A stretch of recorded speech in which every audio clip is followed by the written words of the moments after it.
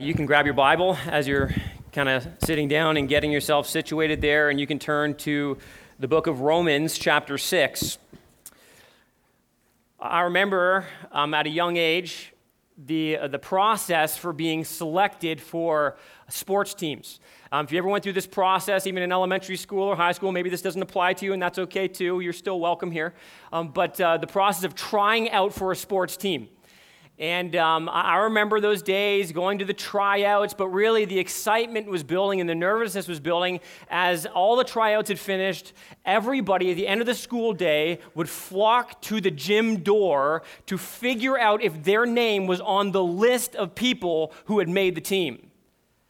It was a very disappointing day for some people, but for many, it was an exciting day. But really, the excitement was just beginning. The really exciting moment was when you were handed the team jersey. I remember being handed the jersey, and there was this moment of excitement where you put on this jersey, and in that moment, it was now visible. It was visible, and everybody could see, everybody knew that you were a part of the team. And if you had that jersey on, you were a proud member of the team who now began to participate in the life of the team, all of the practices and the development, the games, the celebrations, the losses, and the wins. You see, when it comes to the church, God has a way of making us visible. He gave to his people, the church, visible signs to make it clear who was on his team and how they could continue to participate in the ongoing life and health and development and mission of the team. God has a way of visibly marking his people off from the world around us, of making it abundantly clear who is in his kingdom and who is not. God has given to the church, in fact, two ways of doing this, two primary ways of doing this. They're often referred to as ordinances or sacraments. There are two and only two that are mentioned in the scriptures. And I say that only because some of you may come from backgrounds, like a Catholic background, where they practiced 7 sacraments. The scriptures are clear that there are two. Two ordinances, two practices that are to define in many ways the life of the church, and they are intended, here's the key, they are intended to make us visible. The first ordinance is baptism, and the second is the Lord's Supper. Through these two ordinances, we are made a visible people so that we can make our God visible to the world around us. I want to look this morning at both of these, and I want to begin by looking first at baptism. We're going to look at it from Romans chapter 6, 3 through 5, and here's the first kind of point, the thing that you need to kind of take away is this, that baptism marks our initial entrance. It marks our initial entrance. You say our initial entrance into what? Into the kingdom of God, into the family of God, into the body of Christ. It demonstrates that we have crossed a threshold, a very clear line. It demonstrates that we have entered into the church. And in Romans chapter 6, we see the Apostle Paul explaining to us a little bit about baptism. There are a multitude of texts we could go to, but I want to anchor us in our understanding of baptism from Romans chapter 6. Paul is talking about what it means to live as a follower of Jesus Christ, and what he does is he pulls believers, the church of Jesus Christ, back into this idea of baptism and understanding what exactly our baptism signifies, what it means. In verse 3, you can follow along with me. We'll just read to verse 5. Here's what Paul writes. He says, "Do you not know that all of us who have been baptized into Christ Jesus were baptized into his death? We were buried, therefore, with him by baptism into death, in order that, just as Christ was raised from the dead by the glory of the Father, we too might walk in newness of life. For if we have been united with him in a death like his, we shall certainly be united with him in a resurrection like his." Here Paul is reminding believers of their initial entrance into a walk with Jesus Christ. He refers to baptism here. Some people believe this is talking primarily about a spiritual baptism. This was alluded to in last week's sermon, that we are all baptized with the Spirit of God. But it probably makes better sense to understand Paul referring here to the actual physical act of water baptism. Water baptism itself is simply symbolizing the reality of a Spirit baptism, the reality of what's taken place. We are given a Spirit baptism upon our conversion. It identifies us, the Spirit of God does. It marks us off invisibly as the people of God. So God gives to the church a visible way of demonstrating that that's exactly who they are. Water baptism depicts this idea of Spirit baptism in many ways. But one of the things we see throughout the New Testament is that baptism was the initial entrance into the family of God. Water baptism was commended, it was expected, and what we see throughout the scriptures is it wasn't delayed. It was something that every believer in Jesus Christ was expected to do. The first command we have to be baptized is given by Jesus himself, and really this comes by way of him commanding his disciples to go and baptize other people. In Matthew chapter 28, in the Great Commission, Jesus says, go and make disciples. He says, how do you do that exactly? Well, it begins here by baptizing them in the name of the Father and the Son and the Holy Spirit. This was the indicator that the disciples had been sharing the good news of Jesus Christ. And baptism was so tied to an understanding of the gospel, it was simply expected that the moment that somebody became a follower of Jesus Christ, baptism would happen immediately. By the way, the sense of immediate baptism is something we see throughout the book of Acts in the early church. What we see happening is that baptism, again, was so tightly linked to the conversion experience that baptism happened sometimes even on the spot. In most instances, this is what took place.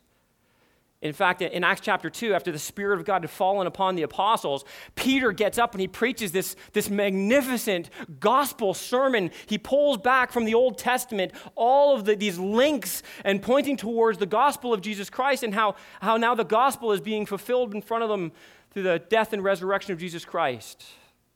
People are cut to the heart, it says. And in Acts 2:38, it says, the people cry out who hear this, what should we do? And the response of Peter is so clear. He says, repent and be baptized. A little further down, it says this, that listen, 3,000 people responded on this day to the gospel message. 3,000 people were added to the church that day. How do we know they were added? Because they were baptized. The visible entrance into the kingdom.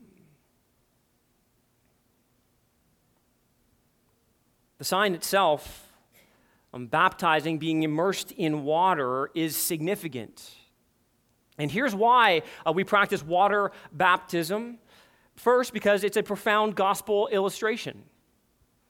It is intended by God to actually be a visible picture of the gospel.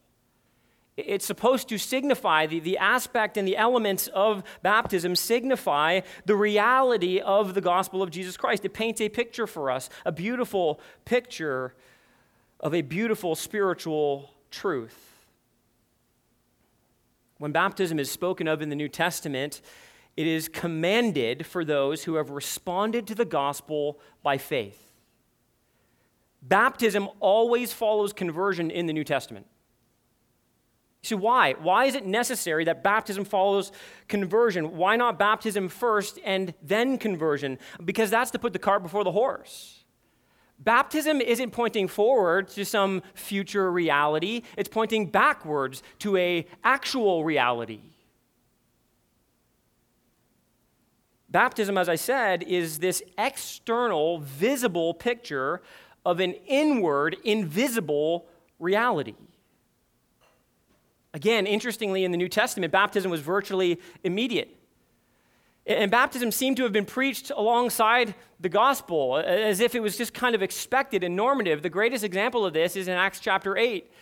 You know, when Philip, he appears alongside the cart of the Ethiopian eunuch, he just appears out of nowhere. God transports him there. And he overhears this man reading from the book of Isaiah, and he's reading specifically about the suffering servant, Isaiah 53. He's reading about Jesus Christ, though he doesn't understand it. Philip, in this moment, he explains what exactly this passage is pointing to, and it's so fascinating. We don't have the whole scope of the conversation, but isn't it interesting that right after the gospel is explained, again, we don't have all the details, the Ethiopian eunuch's response is this. He looks over and he sees water, and he goes, hey, look, there's some water. What's preventing me from being baptized right now? Up to this point, there's no mention of baptism in the message that Philip has given the Ethiopian eunuch. But we have to understand that it was so clearly being preached by Philip. He saw it as such an important event, symbolizing the spiritual reality that the Ethiopian eunuch understood in the moment that he believed the truth about Jesus. He was required to demonstrate this visibly. In Romans 6, we see in a sense how baptism illustrates the gospel. And we read what Paul says again. Look at verse 3. Do you not know that all of us who have been baptized into Christ Jesus, notice this emphasis, were baptized into his death? The first thing we see is that baptism signifies the death of Jesus. It is an illustration of what took place on the cross. And Paul then goes on to elaborate that, in one sense, death is the beginning of the Christian life. This idea of death to self, of being dead to sin. You see, it's death to self because death is what defined all of us before Jesus Christ. For the wages of sin is death, the Bible says. All of us being guilty were living a life of death, of sin, of alienation from God, of rebellion against God. The gospel reminds us that the Christian life begins with a sort of death. By the way, again, the mode of baptism by immersion under the water is incredibly important. The word baptize here actually means that, immerse. The context indicates that it means immerse. Verse 4 actually gives this sense of what it means to be immersed. It says, we were buried, therefore, with him by baptism into death, in order that just as Christ was raised from the dead by the glory of the Father, we too might walk in newness of life. Just notice this, that baptism paints first the picture of being buried. Again, this idea of immersion, of being immersed in, is a picture of death. Now, here's why this is so important, because in our culture and in our time, oftentimes baptism is something we just view as something ceremonial. And oftentimes we look at baptism as being this really soft, gentle, sweet moment. But in reality, baptism is supposed to depict something very, very different. It's supposed to depict something very violent. It's supposed to depict death. The picture of going under the water helps us understand the seriousness of sin, the weightiness of sin, the gravity of sin. It shows us the violence that is required because of death. Now, oftentimes we associate the idea of being buried with simply being buried under the ground, but that is to miss the point. It's not simply being buried under the ground like Jesus was put into a tomb, although that's true. You see, to be held under water is to depict the reality of certain death. I mean, it doesn't take a genius to figure this out, right? We all know that if you were to be held underwater would mean that you would drown and die. To be immersed in water is to guarantee, listen, that you will no longer experience life. The word baptized was used in secular literature for people being drowned or ships being sunk. Which, by the way, is why Peter, in 1 Peter chapter 3, he draws this parallel to Noah and the flood waters as a kind of baptism, prefiguring the baptism that we would experience. The idea, if you just think of Noah and the ark, the flood was full submersion.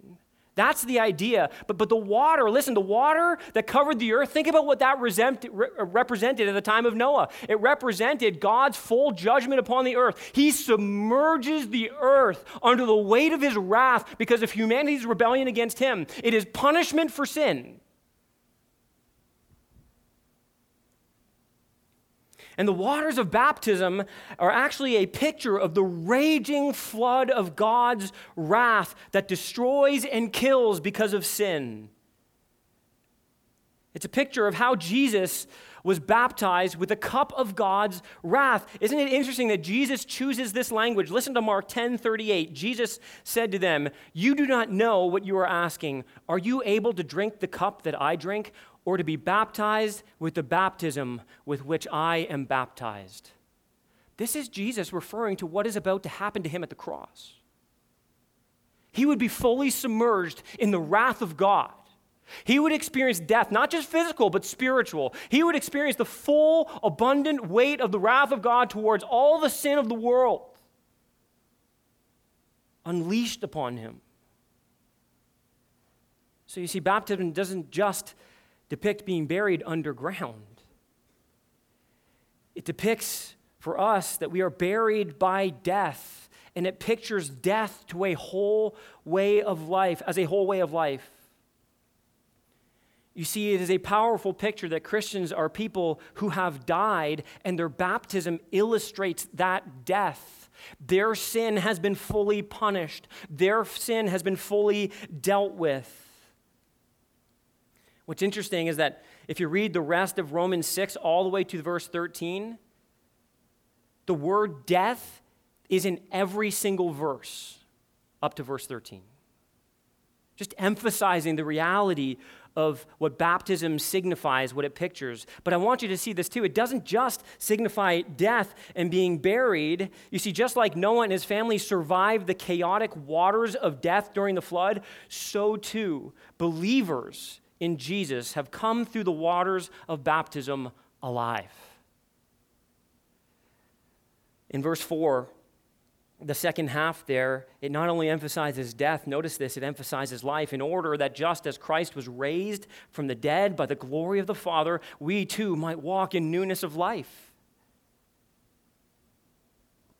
It pictures here the reality that there are people who are spared from the wrath of God, who have been covered and saved, like Noah and his family were placed in the ark. We too have been protected and preserved. The idea of raised indicates the idea of life, but it's more than that. You see, death and life picture both judgment, and life pictures, listen, church, listen, victory. It pictures for us that death doesn't have the final say, that sin is not going to win, that Jesus Christ is the ultimate conqueror. Jesus deals the death blow to death. He removes its sting from us, and he offers us in its place a new life in him. Because he was victorious, so too we are victorious and raised to a newness of life. You see, the picture of coming up out of the water is a picture that we have been saved and spared and given new life. We have a spiritual life where we have been brought from death to life. God has given us a new heart, a new birth. Baptism also paints this beautiful picture of how we have been cleansed by the purifying blood of Jesus. We have been buried, we have been raised, but we have been washed. We don't see it directly in this verse, but the scriptures make it very clear that our salvation testimony is a picture of being cleansed. Listen to 1 Corinthians 6:11. After Paul describes all of these different sins and sinners, he says this, "And such were some of you, but you were washed." The water clearly depicts the idea that, spiritually speaking, we have been washed clean. We have been forgiven of all of our sin. We are made white as snow, that grace has been abundant to us. You see, baptism is this profound illustration of the gospel. It's a profound illustration of what Jesus has done for us, listen, because of who we are in him. So secondly, I want you to see this. Baptism is a public gospel identification. It's a public gospel identification. In essence, this reference to baptism is a reference back to the beginning of the Christian life, to the command of Jesus and to obediently follow him. You say, why is this so essential at the beginning of the Christian life to visibly display our identification with the gospel? Here's why. Because Jesus wants us to make our allegiance to him clear. This is so important in a day, in a time where we seem to be very fearful of people finding out that we're followers of Jesus. When you consider baptism, here's what you need to consider. We are not plainclothes soldiers in God's army. We are not undercover Christians. We are not secret followers of Jesus Christ. No, there is no place for that in the kingdom of God. You say, why? Because we are not ashamed of the gospel, amen? Because it is the power of God unto salvation for all those who believed. We don't take our salvation, we don't take the gospel and hide it under a bushel. We are called to be a city on a hill. So God says, listen, I've given you a way to make this so clear. You need to identify yourself as followers of me. Baptism. It is this visible public declaration of our new identification. We are making it clear. Listen, I was one time, a citizen of a different country. Now I am a citizen of a new heavenly country. I am a different person. I have a different allegiance. I follow a different king. I have a different master. You know, so many people are fearful of being baptized. It's so interesting. I think it's a really a significant mark of our culture. People are fearful of being baptized, and I get it. It's often fearful to speak in front of people, but oftentimes I think people's fear is more associated with them thinking too much about themselves.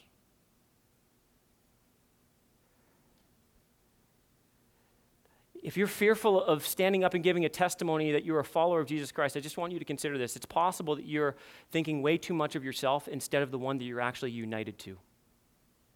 You're making it actually more about you and less about the one who has saved you.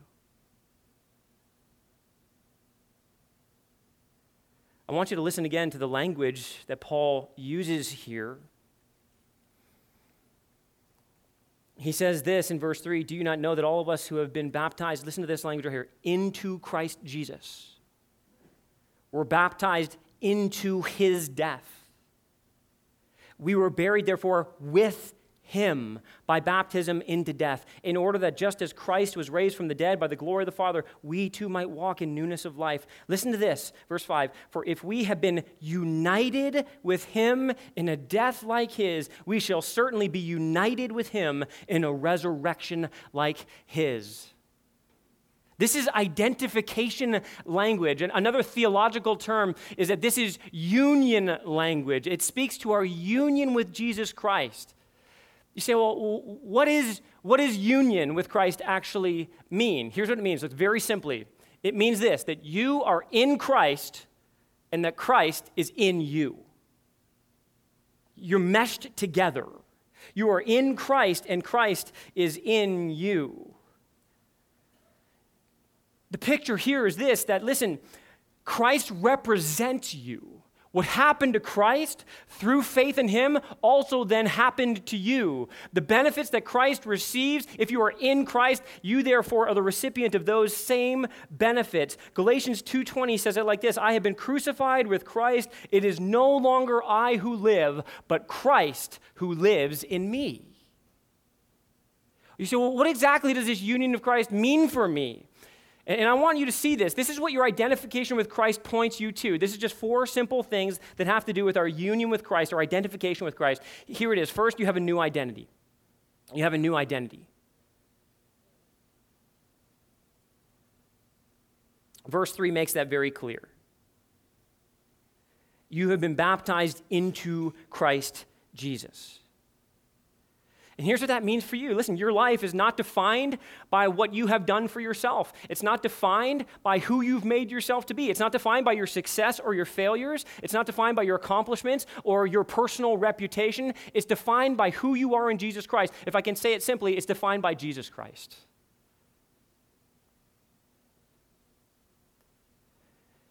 I am God's. I am loved.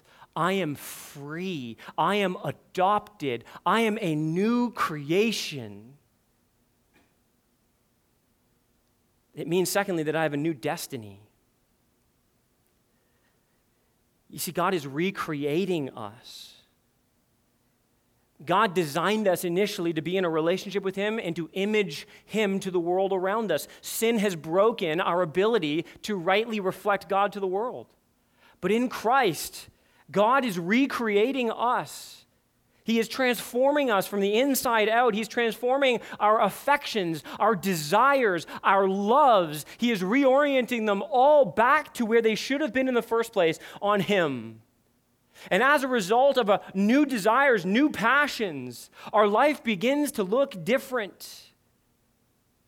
If you're a follower of Jesus Christ, united to him, identified with him, your destiny is to be made like Jesus and to reflect him to the world. That's why Paul says at the end of 4 that Christ was raised from the dead by the glory of the Father, that we too might walk in newness of life.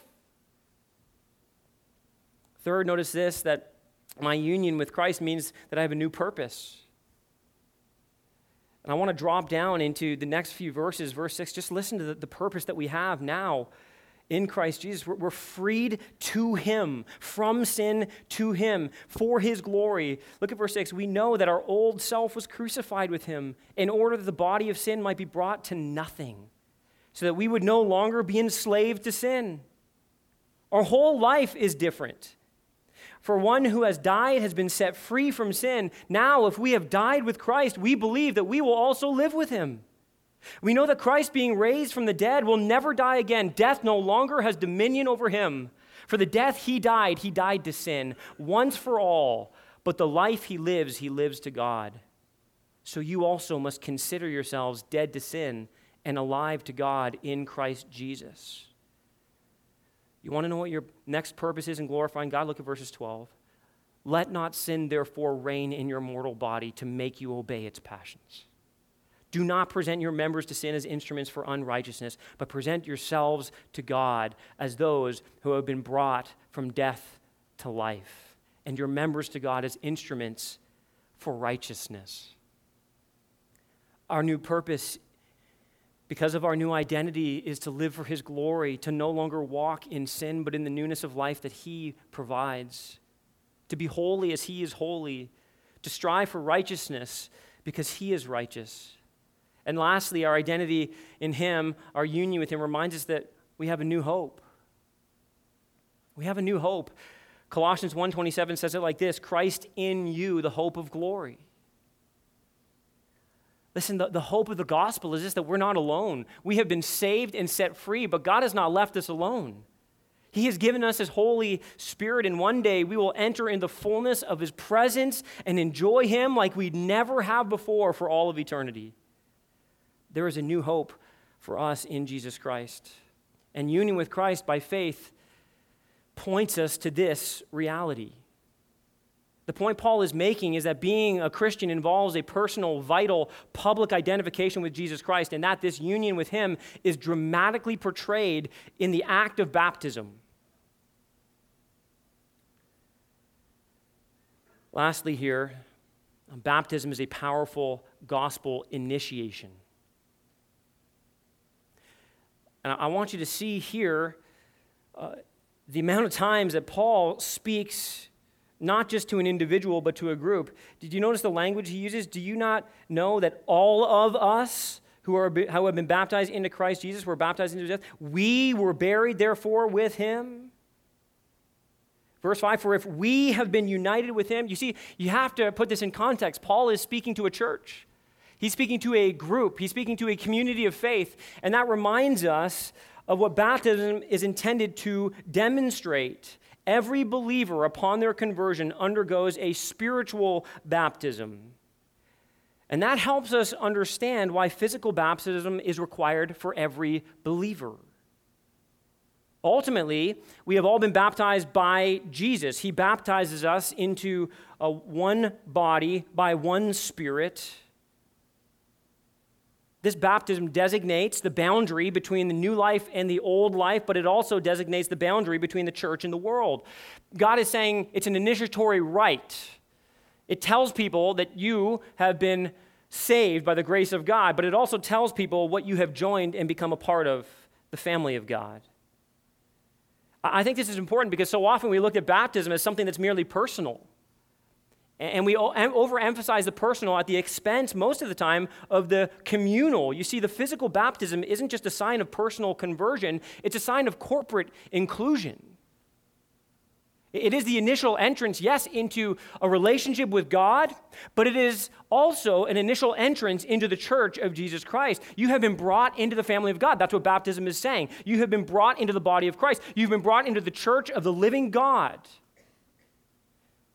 He's called you into this family where he wants you to grow, where he wants to use you, and he wants to bless you. Baptism, in other words, really is like putting on the team jersey. You're like, I'm on Team Jesus. I'm part of the team. It's a team sport. Why does this matter so much? Because a Christian who is baptized is essentially saying, I am committed to Jesus Christ, and I am committed to his bride, the church. That those who make a credible profession of faith, who have surrendered their life to Jesus as Lord and Savior, who have been baptized in the Spirit, they must be baptized by water to make it clear and visible to the world, but also to the church. People who are baptized are saying to us, the family of God, I am a follower of Christ. I'm with you. I have been mercifully saved by grace through faith just like you. I'm a part of the church. I am committed. I am accountable. I will contribute to the growth and health of the body so that the gospel might be powerfully displayed and made visible through us. Here's what that means for you and for me. If you've been baptized, you're like, well, this doesn't really apply to me this morning. I've already been baptized. Yes, it does. It means that the church plays an active role in the life of those who are being baptized. It means that we're recognizing the profession of faith that they're making. It means that we are celebrating the new life that they have in Jesus Christ. And it means that we are committing as a family to love and to help and disciple those who God has graciously brought into his family. Now, the awesome news this morning is that we actually get to do that together. So I want to invite up Miranda Morris, who is going to give a testimony to her faith in the Lord Jesus Christ. Come on up, Miranda. Well, come on in. We do, by the way, that was a weak clap. After the testimony and the baptism, I encourage you to multiply that by about 10. Okay? Hello. My name is Miranda Morris, and I am 19 years old. I've had the privilege of growing up in a Christian household. I was raised going to church every week, and I attended private Christian elementary schools. For that reason, I find it difficult to pinpoint the exact time in my life when I was saved, but I know that I have been. Throughout my life, there have been times that I have been closer and more diligent in my walk with God, and there have been times that I have slipped and become more distant from him. Because of that, I have never felt truly ready to be baptized. I saw many of my friends take that step, but I felt like God would give me some sort of big sign when I was supposed to be baptized. When I was 12 years old, I was diagnosed with cancer. I spent a very rough year in and out of the hospital for my treatments. It was a very difficult time for me and my family, but by the grace of God, I have remained cancer-free now for 6 years. A lot of people who know that I am both a Christian and a childhood cancer survivor cannot reconcile those two facts with one another. Some people seem to think that God should have either prevented my sickness or answered my prayers by radically zapping the cancer away. I do believe God can work through drastic miracles such as that, but I also believe that's not how he always works. I believe that he worked through my doctors, nurses, and researchers to provide me with the treatment that I needed in order to be healed. I also believe he worked through the church we attended as well as my school community to provide support for my family in that difficult season. And he worked through me to show others around me that he does protect his children through everything. When it came to being baptized, I found myself acting kind of like those people who only believe in a zappy God. I was waiting for some radical sign to tell me that I should be baptized, but as I said, I don't think God always works that way. I know what I believe, and I want to profess my faith and dedicate my life to following Christ, which is what finally brought me here today. I believe that God is my creator, and that it is my calling to follow him and serve him in my earthly life. I know that I am, as all humans are, a sinner who cannot possibly earn God's favor on my own. But I also believe that God loves me and that he sent his Son, Jesus Christ, into this world to die a sinner's death on the cross as a substitute for my sins. Because of this, I am freed from sin and can have a relationship with God. I believe that Jesus rose from the dead and ascended to heaven, and that one day we too will be raised up into the presence of our Father, where we can live eternally with him because of Jesus' sacrifice. By being baptized today, I want to publicly declare that I am dedicating my life to serving the Lord in everything that I do.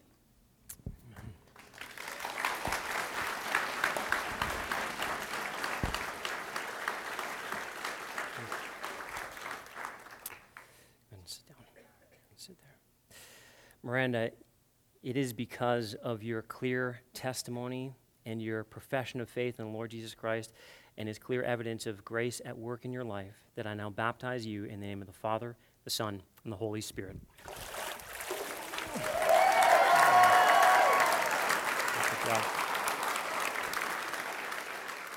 Let's just take a minute and let's pray for Miranda. Father God in heaven, thank you so much for this testimony. Thank you so much for the evidence of your grace in Miranda's life. We pray for her now.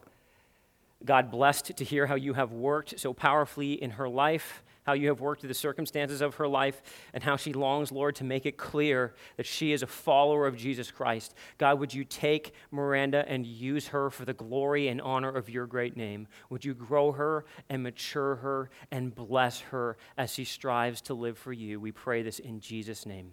Amen. Now, you thought the service was over, but it's a 2-for-1 special today. So I want you to turn in your Bibles to 1 Corinthians, chapter 11. And we're going to hit the second ordinance that God has given to the church, and it naturally follows the first. God has designed it this way, and so I want to look now at the Lord's Supper. And while baptism is initial entrance, you can look at the Lord's Supper as an ongoing maintenance. It's the means by which God is maintaining the Christian life in the Christian community. And by maintenance, I don't mean simply keeping it flat or neutral, but maintenance in the sense that priming it, advancing it, maturing it. Think of baptism as symbolizing your new birth, your new life. That's exactly what it is. The Lord's table, the Lord's Supper, is symbolizing the ongoing means of growth and development in the Christian life and in the community of faith. It answers this question: how do I, as a professing follower of Jesus Christ who has been baptized, how do I maintain a healthy, thriving walk and relationship with the Lord and with his people? And the first thing that we see, as Paul writes about this in 1 Corinthians 11, is that it's a covenant meal. Covenant helps us understand its significance. And in 1 Corinthians 11, I want to just simply begin at verse 18, as he has an entire section here. I'll read a portion of it here. It says, "For in the first place, when you come together as a church," notice again who's being addressed here, "I hear that there are divisions among you, and I believe it in part. For there must be factions among you in order that those who are genuine among you may be recognized. And when you come together, it is not the Lord's Supper that you eat. For in eating, each one goes ahead with his own meal. One goes hungry, another gets drunk." What? "Do you not have houses to eat and drink in? Or do you despise the church of God and humiliate those who have nothing? What shall I say to you? Shall I commend you in this? No, I will not." I want you just to notice here in this first section the language that is used. Paul is speaking to the church in Corinth, and he refers to something that is identified as the Lord's Supper. He identifies it as a kind of meal. And what we see right here is that Paul is addressing the church and he's correcting them. You see, they've been abusing the meal. In fact, what they've done is they've turned it into something other than what it was intended to be. It is no longer the Lord's Supper. It's just some kind of a pagan meal where they're getting together for the sake of the food and the fun. And people are being abused in the process. People are being excluded. They're not being welcomed in. People are showing up early, getting the best portions. They're eating all the bread, drinking all the juice. Wine? Say, are you sure it was wine? I don't know. When was the last time you got drunk on grape juice? People are treating it cavalierly, trivially. So Paul looks at them and he says, now I want to address the problem here. I want to set you straight. I want to heighten the seriousness of what's going on. Look at what it says in verse 23. For I received from the Lord what I also delivered to you. He goes right to quoting Jesus. That the Lord Jesus, on the night when he was betrayed, he took the bread, and when he had given thanks, he broke it and said, this is my body, which is for you. Do this in remembrance of me. In the same way, he took the cup after supper, saying, this cup is the new covenant in my blood. Do this as often as you drink it in remembrance of me. For as often as you eat this bread and drink the cup, you proclaim the Lord's death until he comes. Whoever therefore eats the bread or drinks the cup of the Lord in an unworthy manner will be guilty concerning the body and blood of the Lord. Let a person examine himself then, and so eat of the bread and drink of the cup. For anyone who eats and drinks without discerning the body eats and drinks judgment on himself. That is why many of you are weak and ill, and some have died. But if we judged ourselves truly, we would not be judged. But when we are judged by the Lord, we are disciplined, so that we may not be condemned along with the world. So then, my brothers, when you come together to eat, wait for one another. If anyone is hungry, let him eat at home, so that when you come together, it will not be for judgment. About the other things, I will give directions when I come. Here, he speaks about the Lord's Supper from the perspective of Jesus. Now, it's important to remember that Jesus instituted the Lord's Supper to replace the Passover meal. That's what he's alluding here to.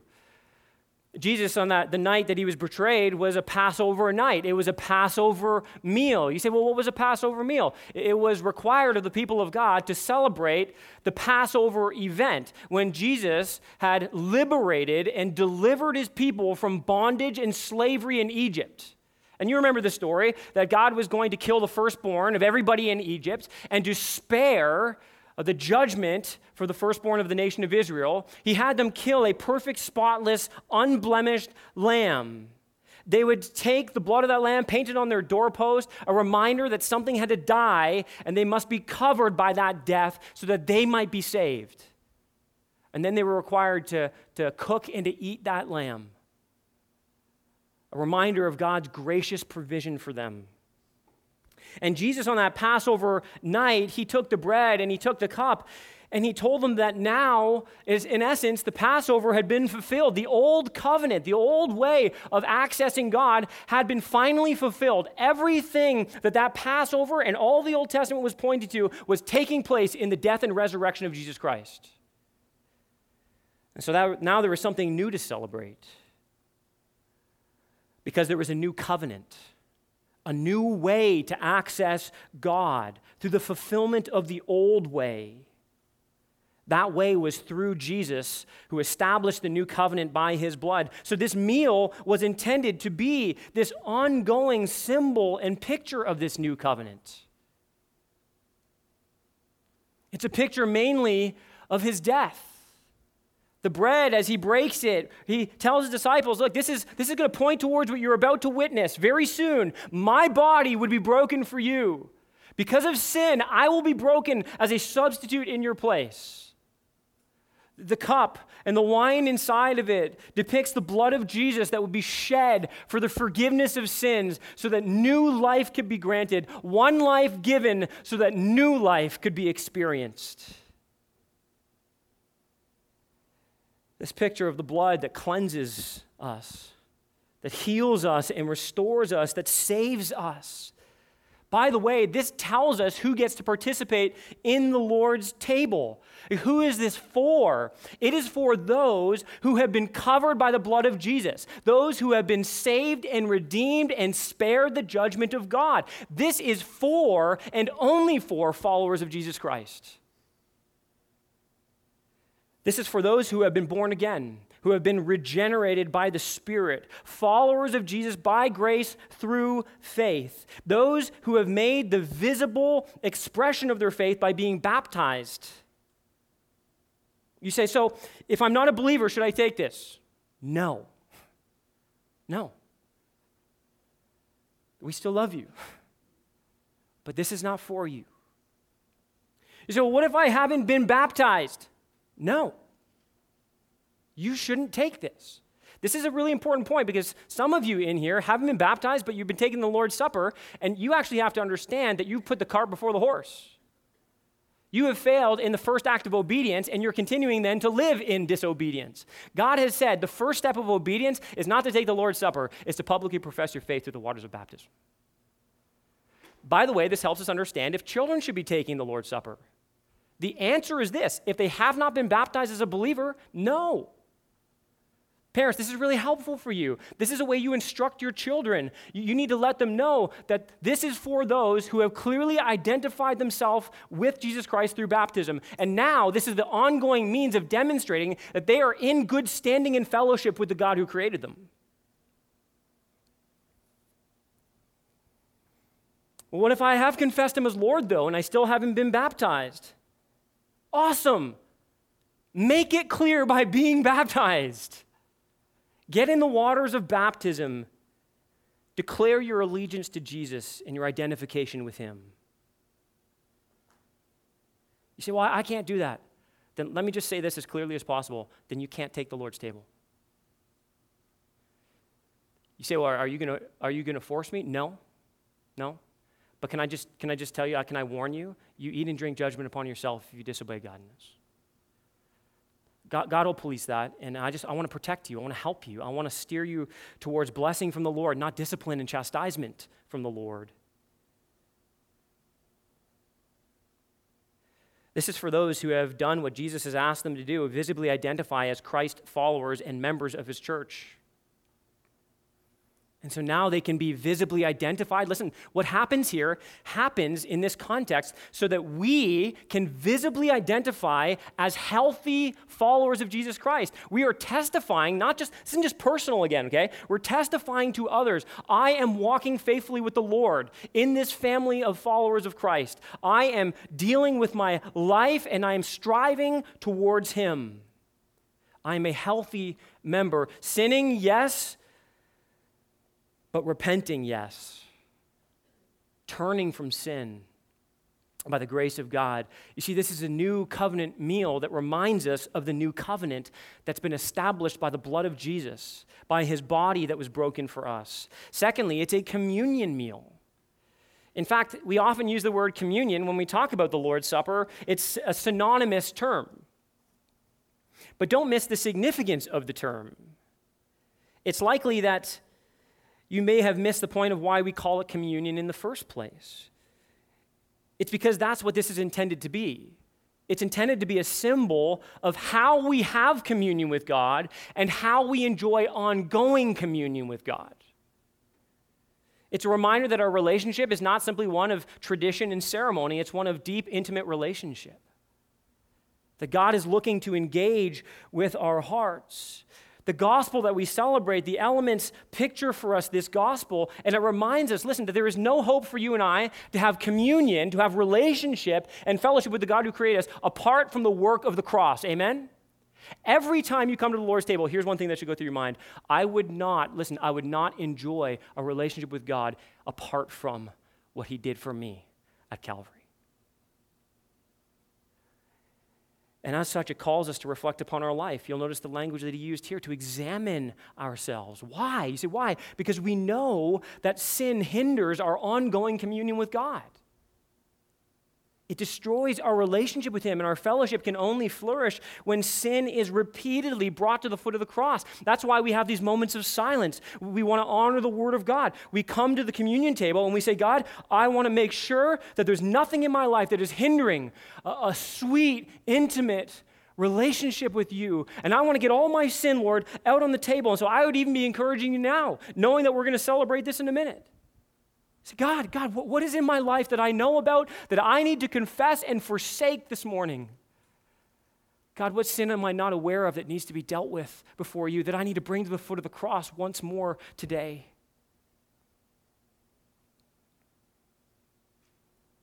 The bread and wine are elements of this meal, but I want you just to consider how significant that is. It's called a supper, by the way, and a meal for a reason. Think about this. What is bread and wine intended to do for us? In the ancient world, those were two of the primary forms of physical sustenance.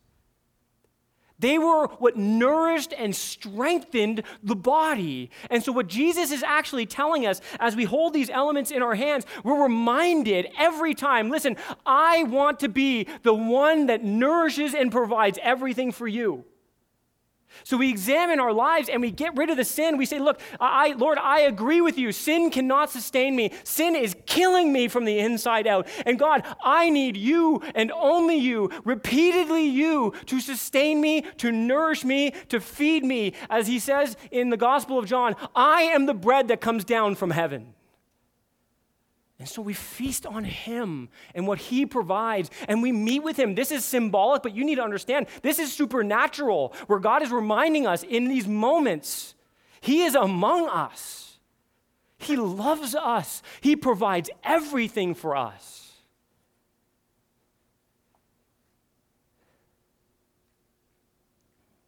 We are nourished when we come repeatedly to him.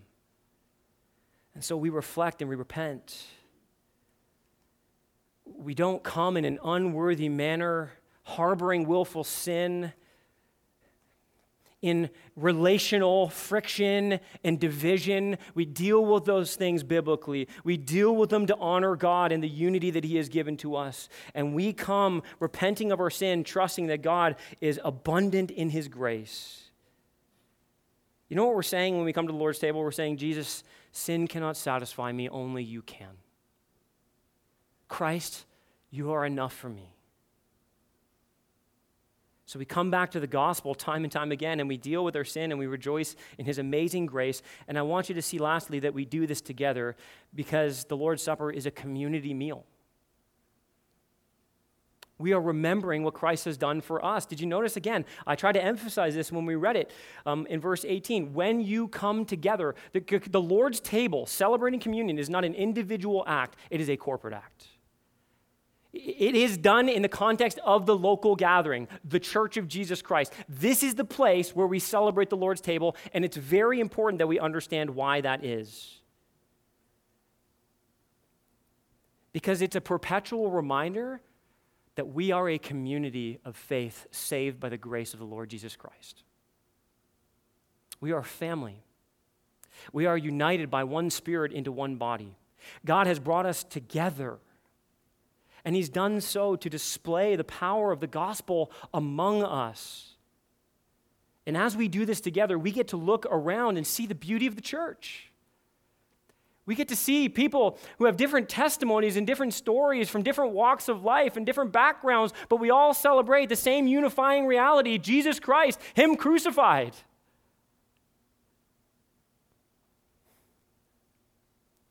We see the unity, the diversity, and we see how we are all called to contribute to the maturity.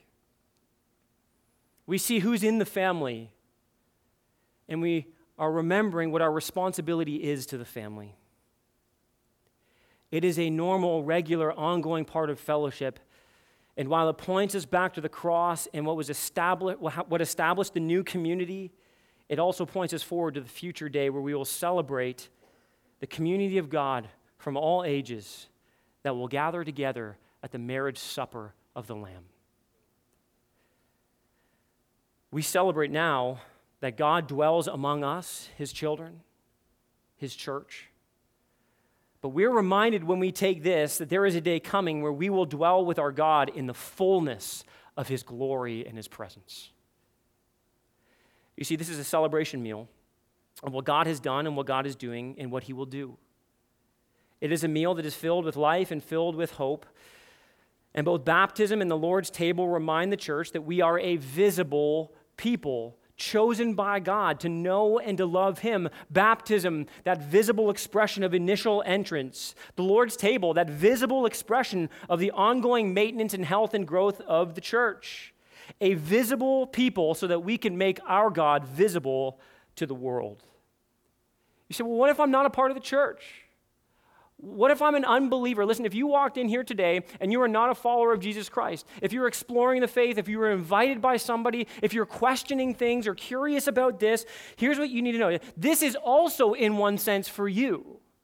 Both baptism and the Lord's table are not for you to participate in, but they stand before you as a standing invitation from God. You need to hear today that what you're witnessing among us is God looking at you and saying, listen, you can have this too. You can be brought from death to life. You can have purpose and meaning and identity that's found in me. You can be rescued from the dominion and power of sin. You can be set free to newness of life in Christ Jesus. And you can be a part of the body of Christ where we celebrate the gospel and live for the glory and honor and fame of the name of Jesus Christ. And you can be guaranteed a future hope that one day, you will enter into his glorious presence for all eternity. It is a standing invitation to you. So hear the call of God. Come. Come and eat. Come and drink.